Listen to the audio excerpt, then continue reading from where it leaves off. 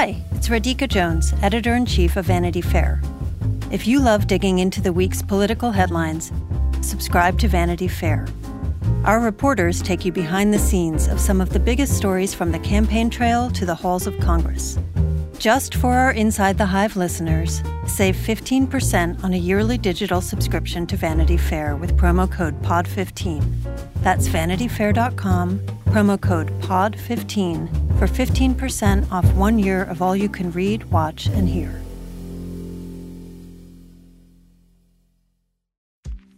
AI is making waves in every field it touches. President Biden is now on TikTok, and the election draws closer each day. With so much going on in the world, it is hard to keep up with it all, let me tell you. Hi, I'm Kai Risdal, the co-host of Make Me Smart. It's a podcast from Marketplace. And every weekday, Kimberly Adams and I break down the latest in business and the economy with short daily episodes to make it easy for you to stay in the know. Listen to Make Me Smart wherever you get your podcasts. So, Delia, what do you think of Apple Vision Pro, their augmented reality headset? Oh my God, they look so dumb. But I also just can't get past the idea of like, oh, you're going to buy these like $3,000, $4,000 goggles so you can like look at PDFs closer to your eyes. But we thought AirPods, I feel like, looked dumb. That's true. I remember reading an article that called them like white pupa. I can never forget that. I feel like I'm into these glasses when it comes to maybe watching a movie. Like once I was at some fancy dentist office and I got to watch Baby Driver on them and it was incredible. Wait, what? What dentist is this that they had like VR goggles? Yeah, that's amazing. I don't go there anymore. They don't take my insurance. Of course.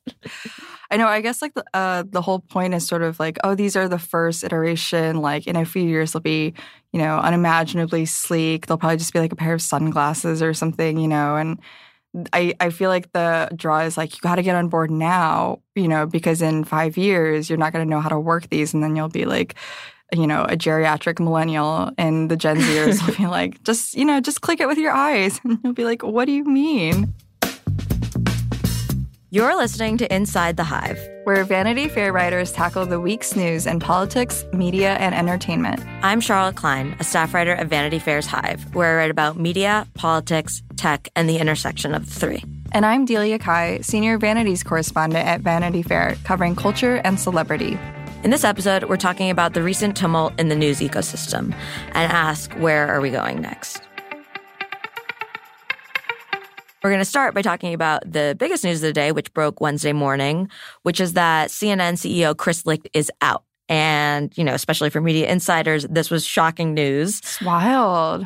We have some breaking news for you. CNN's chairman and CEO Chris Licht is leaving the network. He steps down after just 1 year, a little over a year in the job. Feels like the writing was on the wall. It's a disgusting industry. It's how it works. And so this is huge news for a number of reasons, not least because on Friday, Tim Alberta wrote for The Atlantic this highly anticipated profile. It was 15,000 words, and he got months of access to Licht. People were waiting for this because it was A, unprecedented access, and B, it was kind of going to be this first real look at him. I mean, Jim Stewart in The Times wrote a profile of Licht last December, but this was going to be kind of the first look at like where everything had gone wrong, because since then, CNN's ratings have plummeted even further. There was their disastrous town hall with Trump, and Alberta was there in the crowd and had all of this insight into it. And, after the profile came out, people were basically asking, how can he stay in the job? And we got our answer today, which was that he cannot. I think it just made it even more dramatic because it was like, oh, I read the homework. Here it comes. Like, here's the thing we've been prepared for in a way. Yeah, I mean, I think the Atlantic profile really sealed his fate. It's going to be a tough pitch to whoever Tim Alberta wants to profile next.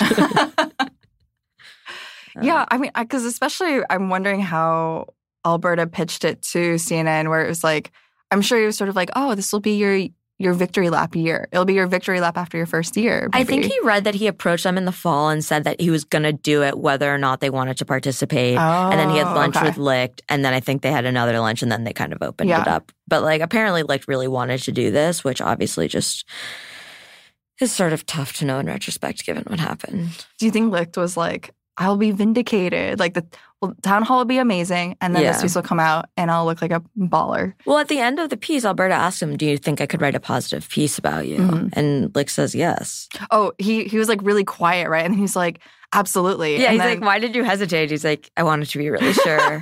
I think that this profile obviously wasn't the only thing that sealed his fate, but I think it came on the heels of horrible ratings, the disastrous Trump town hall, a bunch of programming questions in terms of where talent was going. Mm-hmm. And I think that I'm sure that there was nothing in this piece that, Warner Bros. Discovery CEO David Zaslav didn't already know. Mm-hmm. But I think once it's out there, it's pretty hard to come back from that. Yeah. I think especially because what did we find out yesterday that Chris Licht was like apologizing? He was like, "Oh, I'm sorry. Like I made myself this story." Which is, I think, a perfectly fair apology. But I think it's sort of a weird thing to say after you spend months and months with a reporter. Like, obviously, at that point, you're becoming the story. Yeah. And you're a media executive. You should know. Yeah. You should know, of all people. Delia, you read the profile. What'd you think of it? I mean, it was so brutal. Like, I think what struck me most was that there were all these quotes from him that just sort of made it sound, that he was out of touch with either the perception of how he's doing, but also I think just sort of operating in this universe where I think there's still this belief that there can be a really magical combination for CNN to hit, to be like the centrist, cable news organization, without angering anyone. And it just sort of makes it really clear what a dilemma that is, where you basically just anger everybody. I just remember thinking like he seemed really into this idea of like, CNN is going to be about conversations. And that just sort of feels like a naive or just misguided kind of belief in the cable news format and just sort of maybe like the state of political discourse today. But that's like a very jaded take. But I also just thought it was really funny. Like there was one line where Alberta is kind of asking him like, do you worry about how you're being perceived or like the fact that people think you're not doing an amazing job or something? And Licht is just like, I don't really think about that. And then he goes on for like a few paragraphs where he's sort of defending himself. And then at the end he comes back and he's like, but I don't really think about it. You're sort of like this poor man. Like he just has no idea. I mean, I think that the thing about the profile that I really enjoyed was that he had so much access. Mm-hmm. He had this perspective where I think at the end of the piece he says, this is not the man I met, not the same person I met a year ago. Mm-hmm. And I think that's kind of the best way to do this kind of access journalism where you actually use the time to inform, your reporting, not only kind of what you learn in the process, but also just like comparing that. Mm-hmm. And I mean, there were a lot of really damaging things in the profile. I mean, one thing, this apparently didn't come from Licht himself, but during the Trump town hall, one of the CNN chyrons during the pre-show said something about sexual abuse, which Donald Trump was just found liable for a day before in the E. Jean Carroll suit. And apparently one of Licht's lieutenants called the control room and said to get that off the screen. Mm-hmm. Mm-hmm. So that's kind of just Alberta having that insight. But I think the thing that pissed people off most inside CNN was that he seemed to disparage the journalism that they had done. And that was kind of a long-running frustration with Licht in the way that he came in. And I think, he did say to Alberta he wished he hadn't come in so hot. Mm-hmm. But however bad this profile was, if the ratings were good, it probably wouldn't have mattered as much. But I think it's the combination of sort of the hubris combined with the fact that CNN's ratings are seeing record lows. Mm-hmm.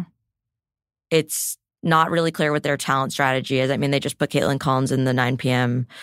chair, which is, I think, a good move. But the morning show didn't work out. Don Lemon is gone. Mm-hmm. Talent apparently lost confidence in him even more following the profile. And he came in yesterday saying he was going to fight to win everyone's trust back. And, I think some people are reporting like some CNN journalists already knew his days were numbered at that point. Yeah. It sort of is very emblematic, I think, of just this moment of crisis of identity for CNN. Because, the sort of joke is that CNN is, what you turn on when there's, breaking news all the time. The news is always breaking, right? And I remember in the profile, I think he talks to Don Lemon sort of about this kind of dilemma where it's like, if we're living in a time where it feels like every other news item on a scale of 1 to 10 is an 11, how do you calibrate around like the outrage? Like, are you just, outraged all the time? Or do you sort of figure out, which I think Licht was trying to do, where he's sort of like, oh, is there a new scale to sort of be made? But then, then you run the risk of saying like, we overhyped COVID, in a way. So I've just sort of been taking this news as kind of this, very clear embodiment of cable news, just not really sure like where it fits into the cultural discourse now. It definitely feels like this sense of like an old order, being really unsure how to move forward into, these times after the Trump administration, after the height of COVID. It seems like they're not sure what role that they can play. Yeah, I think that's a really good point. I do think a lot of this is kind of about where it fits into our current media ecosystem. And I think, particularly when it comes to Trump, I had interviewed CNN's political director, David Chalian, before, and he had said that they were going to cover Trump like anyone else. Obviously, that didn't work. I think CNN more so than like MSNBC or Fox, which are both kind of more partisan in their own ways. But I think that the old ways of covering aren't working, and it's almost like also the old ways of broadcasting that coverage aren't really working. Yeah.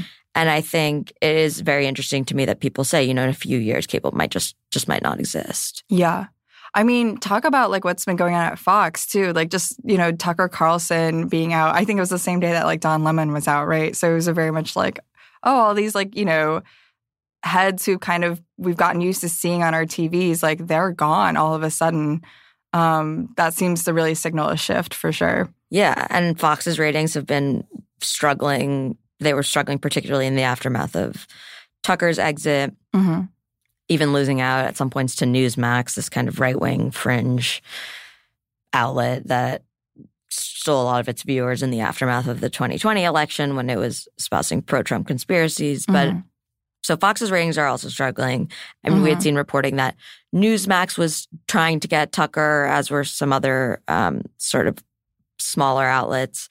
And instead he went to Twitter, which I think definitely is a sign at the times. And his first show was he had his first show on Twitter last night. It was like his first installment. I think the New York Times called it. Hey, it's Tucker Carlson. This morning it looks like somebody blew up the Kakhovka Dam in southern Ukraine. It was 10 minutes and there were no guests or produced segments. It was just a monologue from Tucker, like being pro-Putin and mocking Zelensky and, even kind of doing some extraterrestrial speculation. On the front page of the New York Times website this morning, there were 5 stories about Ukraine, as well as 4 stories apiece about Donald Trump, trans people, and climate change, the usual lineup. There was nothing at all about how an alien species is flying hypersonic aircraft over our cities. Not one word. I didn't catch this, but like, do you know, was it like produced, or I'm just imagining like Tucker vlogging from like any normal YouTuber, basically, if he's doing it on Twitter. He had a little tripod. Yeah. As of today, we've come to Twitter, which we hope will be the shortwave radio under the blankets. We're told there are no gatekeepers here. If that turns out to be false, we'll leave. But in the meantime, we are grateful to be here. We'll be back with much more very soon. So it was him sitting in front of these bookshelves and like a few graphics. And some broadcast people were tweeting that he seemed to be controlling the teleprompter by himself. I mean, he's been doing his show from home for a while. So I think in a sense, it's actually probably not that much of a departure for him. It's kind of like a fish out of water. Yeah. What do you feel like it says that Tucker is going to Twitter? It's sort of funny because I'm really into this idea of thinking of Tucker just out there grinding like any other influencer. It almost like on one hand, I almost see it as like just this sort of siren song in some ways of this idea of, you can, if you are your own personality, you can really take your show literally anywhere. And, it almost kind of comes down to like which platform can you strike the best deal on. But it's really funny that he picked Twitter because it kind of seems like he fundamentally doesn't understand his audience. Like, I think I remember reading something where some joke where people were like, all right, like I got to call my grandma and explain to her how to like log on to Twitter. It's just sort of such a fundamental shift in, there's very there's a difference between, you know, turning on your TV to Fox News, in, you know, out of habit that I think this whole, you know, Fox News demographic has, but then expecting them to move to, like, you know, not even moving channels, but moving to a totally different platform is, that seems like a fundamental misunderstanding. And I'm curious if, you know, if you thought of it as a way of reaching maybe like a newer, younger, you know, demographic for whatever reason. So I just think that like shift in format and platform is sort of hilarious in some ways. But I have seen these growing concerns that, you know, the fact that Tucker went to Twitter says a lot more, I think, about Twitter than it does about Tucker, who's just kind of, I think, like, where should I go? What's the easiest thing, you know? Yeah, that's a I good imagine point. Twitch is maybe too hard for even him to figure out. You know? Yeah, I mean, I think that's a good point. When DeSantis announced his candidacy on Twitter, and that was this kind of colossal failure, particularly technically, because there were all these glitches, but also it ended up just kind of being Elon taking over the whole thing, and people were like, why would you cede your announcement, the spotlight almost? But I think, you know, when you do TV, there are hundreds of people involved in putting that on. And there's also this production value that I think actually enhances someone's power, or at least perceived power. We'll be right back after this short break.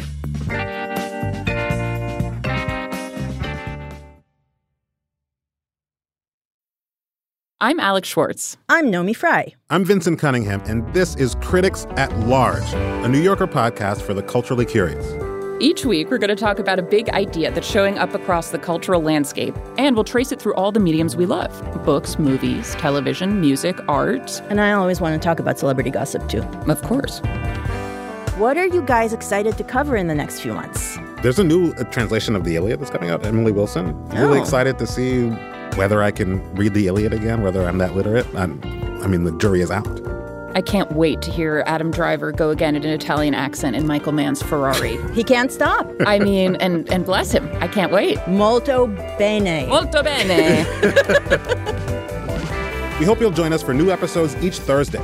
Follow Critics at Large today, wherever you get podcasts. You really don't want to miss this. Don't miss this. Don't miss it. See you soon.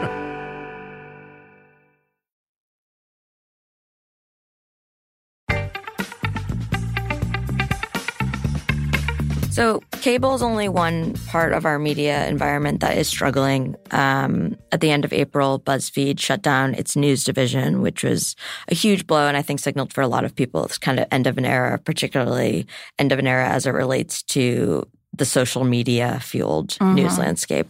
And yeah, I mean, you used to work there. Can you talk a little bit about how that felt? Yeah, I mean, especially in the mid 2010s, I'm thinking around the time like I was in college, I was in journalism school, and you know, all my friends and I ever wanted to do was end up working at BuzzFeed News or BuzzFeed, because it just seemed like the place to be. It was sort of this impossibly exciting place that was just flush with you know, capital, and it was hiring all of these like really cool people who were very popular on the internet, or they would get popular on the internet. And you know, the idea of working for a place that was making the quizzes and the articles and, you know, the lists that we spent all our time in college, like during lectures, just looking at, you know, that seemed like the fun place to be. That almost felt like our version of MTV. I was like, you know, BuzzFeed and BuzzFeed News are here to tell you like what's cool and what's important. And MTV News also. I know, yeah. So it truly is end of an era, because MTV News just shut down as well. It's all like fitting together, you know. Yeah. I always tell people like I ended up joining BuzzFeed in 2017, so sort of right on the tail end of what felt like the really golden years. This sense of possibility of like we could really remake the internet. We could really, you know, use this model of generating these viral listicles and quizzes and stories and use that to fund, you know, hard-hitting journalism that ends up winning awards and doing really important work. And so I think just even journalistically, it was this really exciting place where it just felt like, oh, maybe this is the company that has figured out what the next era of digital journalism will look like and digital media.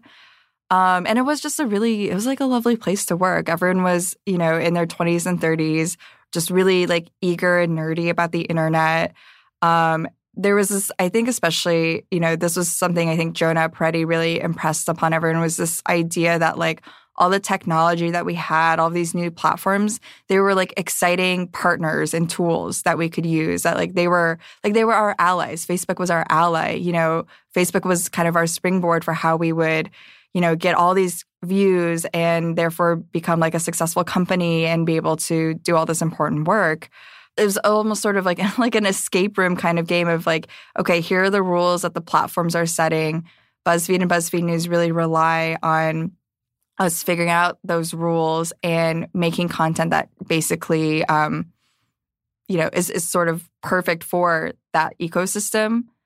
But I think over time, just in the 4 years I was there was definitely this growing disillusionment with the fact that honestly, every month it was sort of this idea of like, well, traffic has suddenly changed. Like the way we used to do things, it's not working anymore, and we have goals to hit. So, everyone get in the war room and try to figure out like, what did Facebook change? And it just increasingly became apparent that we were at the whims of these platforms that could either, turn the water on or turn the water off. It was like having a landlord that would just decide like, today, no heat for you. So sad. And there's nothing you can really do, right? You're like, well, I guess I'll just make more articles, but, there's a ceiling on that for sure. Yeah, and I think the news division was kind of also running into sort of the unique conundrum of being asked to produce more after several rounds of being gutted. Yeah. And I think that's also sort of where we're at. You're seeing places like The Messenger, which is a new website, and they've gotten a lot of flack for kind of just pumping out aggregation rewrites of different news articles. And it's just kind of like a content machine. Yeah. And I think there's a sort of a question right now is like, is that what we need more of? But I think this also ties to a bigger discussion of like, what do we, quote, need? I mean, there's this conversation about like, do Americans want more down the middle news, which is sort of what I think CNN was trying to achieve. Right. Do people just want more opinion columns? Do people want more, quick hits like Axios Smart Brevity? And so I don't know. I think that people for a while have been trying to figure out what the demand is. And I think for me, the kind of confusing thing right now is I'm having a hard time figuring out what it is that the next thing will be. I'm struggling to understand where we go from here, because it seems almost like the BuzzFeed model was the way of the future. I feel like the business of news has always kind of been this tension between like, what do you think the audience needs to know or to hear, and versus like, what are they really going to click on, or what are they really going to watch? So it's always this kind of like, oh, like we got to like sneak the vegetables into their, like cotton candy or whatever. But especially I think with like the kind of growing polarization, it kind of becomes even clear that, meeting in the middle, just like both sides conversations. And I'm sort of like, I think the majority of the American audience is not, they say they're looking for that. But my cynical view is sort of like no one really is. Yeah, and I think that that's kind of something that, I mean, it's made even harder. The idea of this kind of unbiased news is made even harder by the fact that there's so much misinformation out there. I mean, that seems, I feel like it's such a cliche even to say at this point, but I feel like we saw it very clearly with the CNN town hall with Trump, where Chris Licht had said in the past that we're not going to allow liars, election deniers, and so forth. But then after the CNN town hall with Trump, on their panel, they had a representative from Florida who refused to say that Biden won the election. And so as much as, Licht wants to say he's not going to allow anyone on that say it's raining when it's not, we saw not only with Biden Daniels, but with Donald Trump. Yeah. So I feel like it's increasingly hard to give that kind of, quote, unbiased news when you're encountering bad actors or encountering people who don't agree with you there. No, I totally agree. I feel like it just kind of goes back to even even when we're talking about the Vision Pro goggles that Apple is putting out and, this whole exciting world of like augmented reality, virtual reality. And it's like, guys, we can't even agree on a shared reality now in this like meat space, in the especially like even in the institutional media outlets. Like, I'm not ready for this augmented version of that, Such a good point, yeah. Yeah. And so it makes total sense to me over the past few years where people were just really gravitating to names that they knew, like just individual people that they trusted. This is maybe bias coming from two of us at a legacy magazine, but I think that's also why you see places like Vanity Fair or even Condé Nast titles kind of withstanding these shifts, because at the end of the day, when things just feel so uncertain and shaky, just the ability, like, I think the value of recognition of like, here's a person that I follow on Twitter, and therefore, like, I'm just gonna listen to what they're saying because I feel like we know each other. I feel like I trust them. I think that transfers very easily to just brand names that have also just been around for a while, where you're sort of like, oh, there's almost this parasocial thing of like, I'm just gonna trust them because the mental load of going and figuring out like, is the messenger for me? That's like a huge mental load. I think most people are not really willing to do that. But I mean, to that point, I think we're also seeing these brand names that, some people valued and trusted disappearing, like BuzzFeed News and even Vice, which also feels in its own way like an end of an era. I mean, they did so much good reporting and now they've declared bankruptcy. And so I'm kind of wondering at this point, like, there are certain names and brands that I feel like have held out. Yeah. But at the same time, it feels like having a reliable brand is also not enough anymore. Yeah, it is. It isn't. It's so wild because it's like the Vice brand, so strong. You could basically, I think, people would use it to describe other things. You'd be like, oh, it's like Vice, but for edibles or whatever. Exactly. Like this brand was worth like billions of dollars. Like what happened? Inside the Hive, we'll be back in just a moment.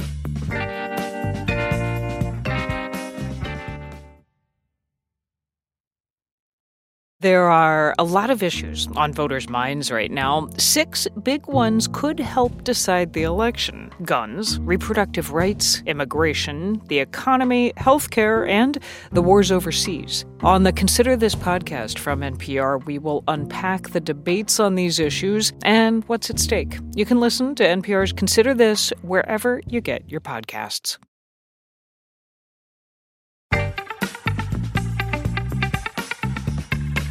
So we've been talking a lot about news media. We obviously have to mention social media, especially because I think they're more and more intertwined these days, like people bringing their shows to Twitter.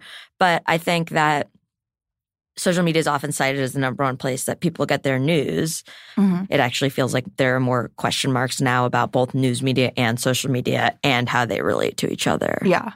So I actually, last week, I was talking to Frances Haugen, the Facebook whistleblower, and we have this Q&A coming out with her, and she was kind of coming up with these ideas of like, for example, this problem of like kids are so addicted to Instagram and they're using it late at night, and it, basically just like interferes with like their sleep and their life and everything. And she had said something about like, why there's all this like research that proves that like every second that like an app or something is slow, people are like out. And so she had this idea where she's like, if we're serious about wanting to limit kids' usage of Instagram, there should be some kind of like, like curfew where it's like the closer it gets to midnight, the slower your app gets. It's like not going to load as fast. It's not going to work as well. And she was like, that's how we get kids off Instagram at night because they'll just be like, man, screw this. Like, I it's can't not even. Working. Yeah. And so I'm kind of like, maybe actually this like Twitter slowdown is good for us because we're just like, I'm not as dependent on it anymore. It's true. I feel like I'm not as dependent on it anymore in some ways. But I mean, I think that's super interesting that she said that. I've actually experienced that. I mean, I feel like I came sort of late to TikTok. I've probably been on it for a year, maybe a year and a half now, maybe a year. And I love it. I mostly use it though for cleaning and cooking videos. If we're talking about news media, I don't really see how news media fits into TikTok, but at the same time, someone's going to figure it out. Like some smart young person will like figure out how to kind of make news work for TikTok. I don't know if anyone's figured it out yet, but I think it has been pretty destabilizing as a media reporter that a lot of the news actually feels like it's no longer on Twitter. Not that I wish this on the world, but I was almost like, listen, if Tucker Carlson asked me where he should take his show, I would have been like, put it on TikTok, man. Yeah. Like that's that's where you should be. Yeah. Again, like I'm not wishing this on the wall.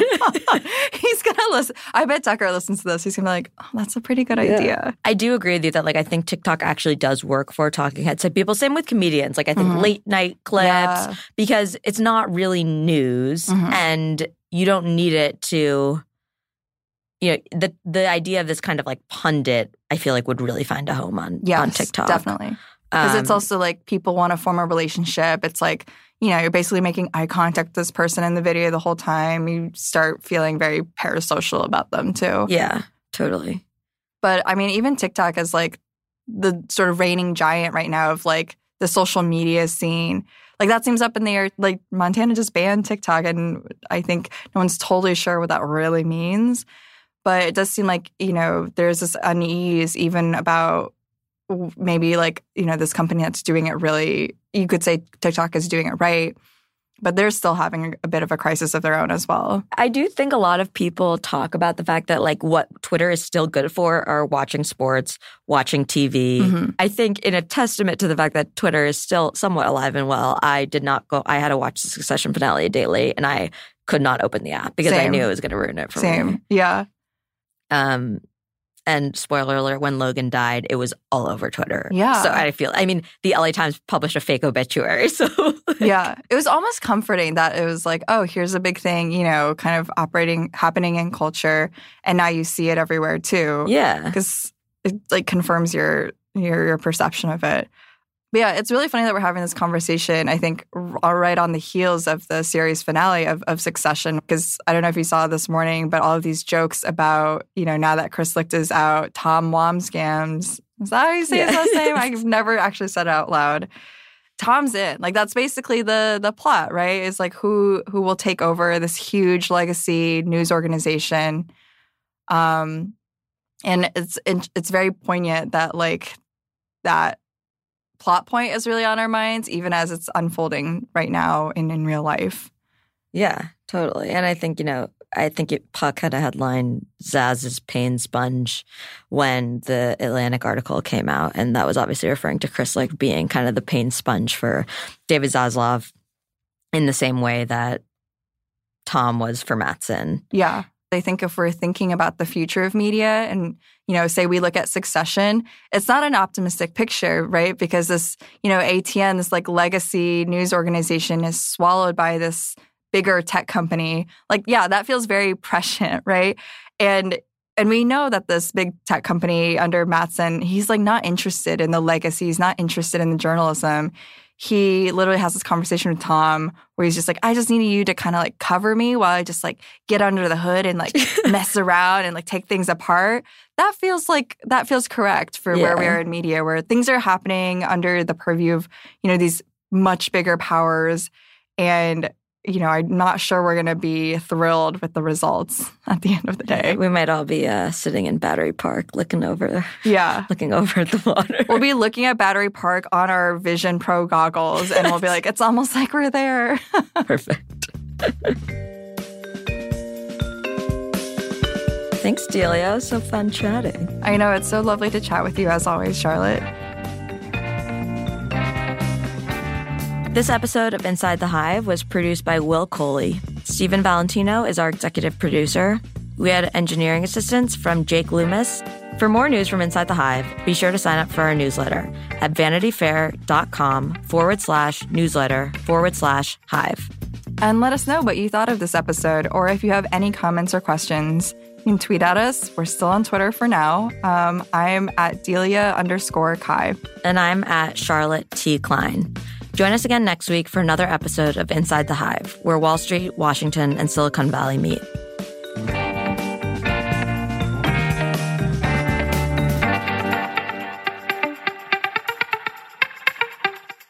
Dude, why are your Instagram stories circles so big now? I know. It's wild. I feel like an old person. I'm like, do you think we have a location tag for Condé Nast? One World Trade. It's just One World Trade, yeah. Oh, we do. In the stew. The studio at Condé Nast. That's where we are. In the stew. In the stew. Hey, Jon Favreau here. There's no shortage of political takes in 2024, but quantity doesn't cut it.